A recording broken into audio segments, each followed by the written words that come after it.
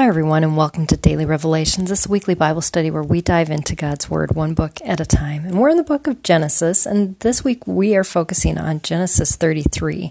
And today is day 3 of our study. So each day of the week we use a different precept method to dig into God's Word and to allow the method to focus our attention, but God to lead our path. And that's really what God spoke to me as I used this method today. So the method that we use on day 3 is we use cross-references. So if you have your Bible, there may be something in the margin where there's a verse number and it's related to other verses that you can look at. Since I'm traveling, my Bible is on my phone, and so that means I have to use some extra resources on the internet to find my cross-references, but it's doable too. So if you have a Bible that doesn't have those cross-references, just know you can look up cross-reference and the verse that God led you to and follow it from there. So the verses that God pointed out to me today, and it was interesting because I'm scrolling through my phone, and not normally how I read my Bible, but when I travel, that is.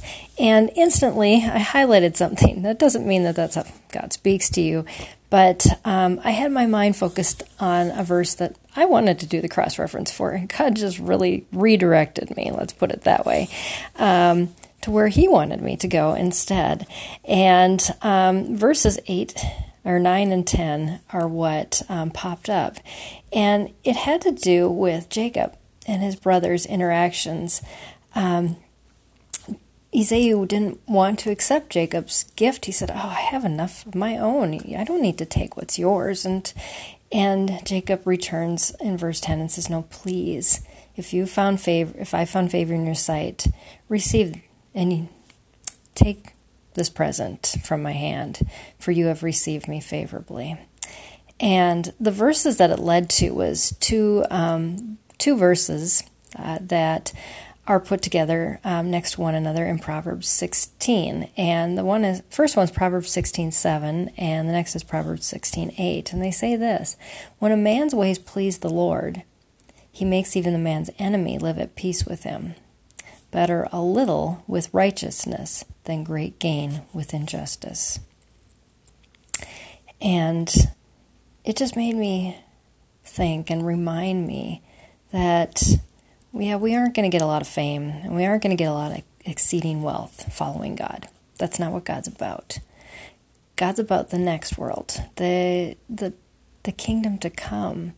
And in this world, it's not going to be understood, but the one thing that it will bring us is that even our enemies can't hold something against us. And it says that in the New Testament as well. It shuts their mouths, those that oppose you. And they have little to say because of your righteous actions when we live a life that's pleasing in God's sight. They might not understand us. They may think we're rather strange, actually. But it doesn't mean that they have any grounds to hold against us to be an enemy either. So that's why I titled this Pleasing Forward Movement. We want to move forward in the way that God has for us. And in that process, we will bring others along with us. Whether they're just curious or they really want to know what we know, and to come closer to us to know the God that we know. But just know that in your actions, you either make enemies or you make friends. And I need to remember that every day as well. And it's not a life that I live for myself, but for God. And with every little step pleasing Him, we make the world around us a better place, because we also make peace with others. So thanks for joining me on Daily Revelations, and I will join you next time as we continue our study through Genesis 33.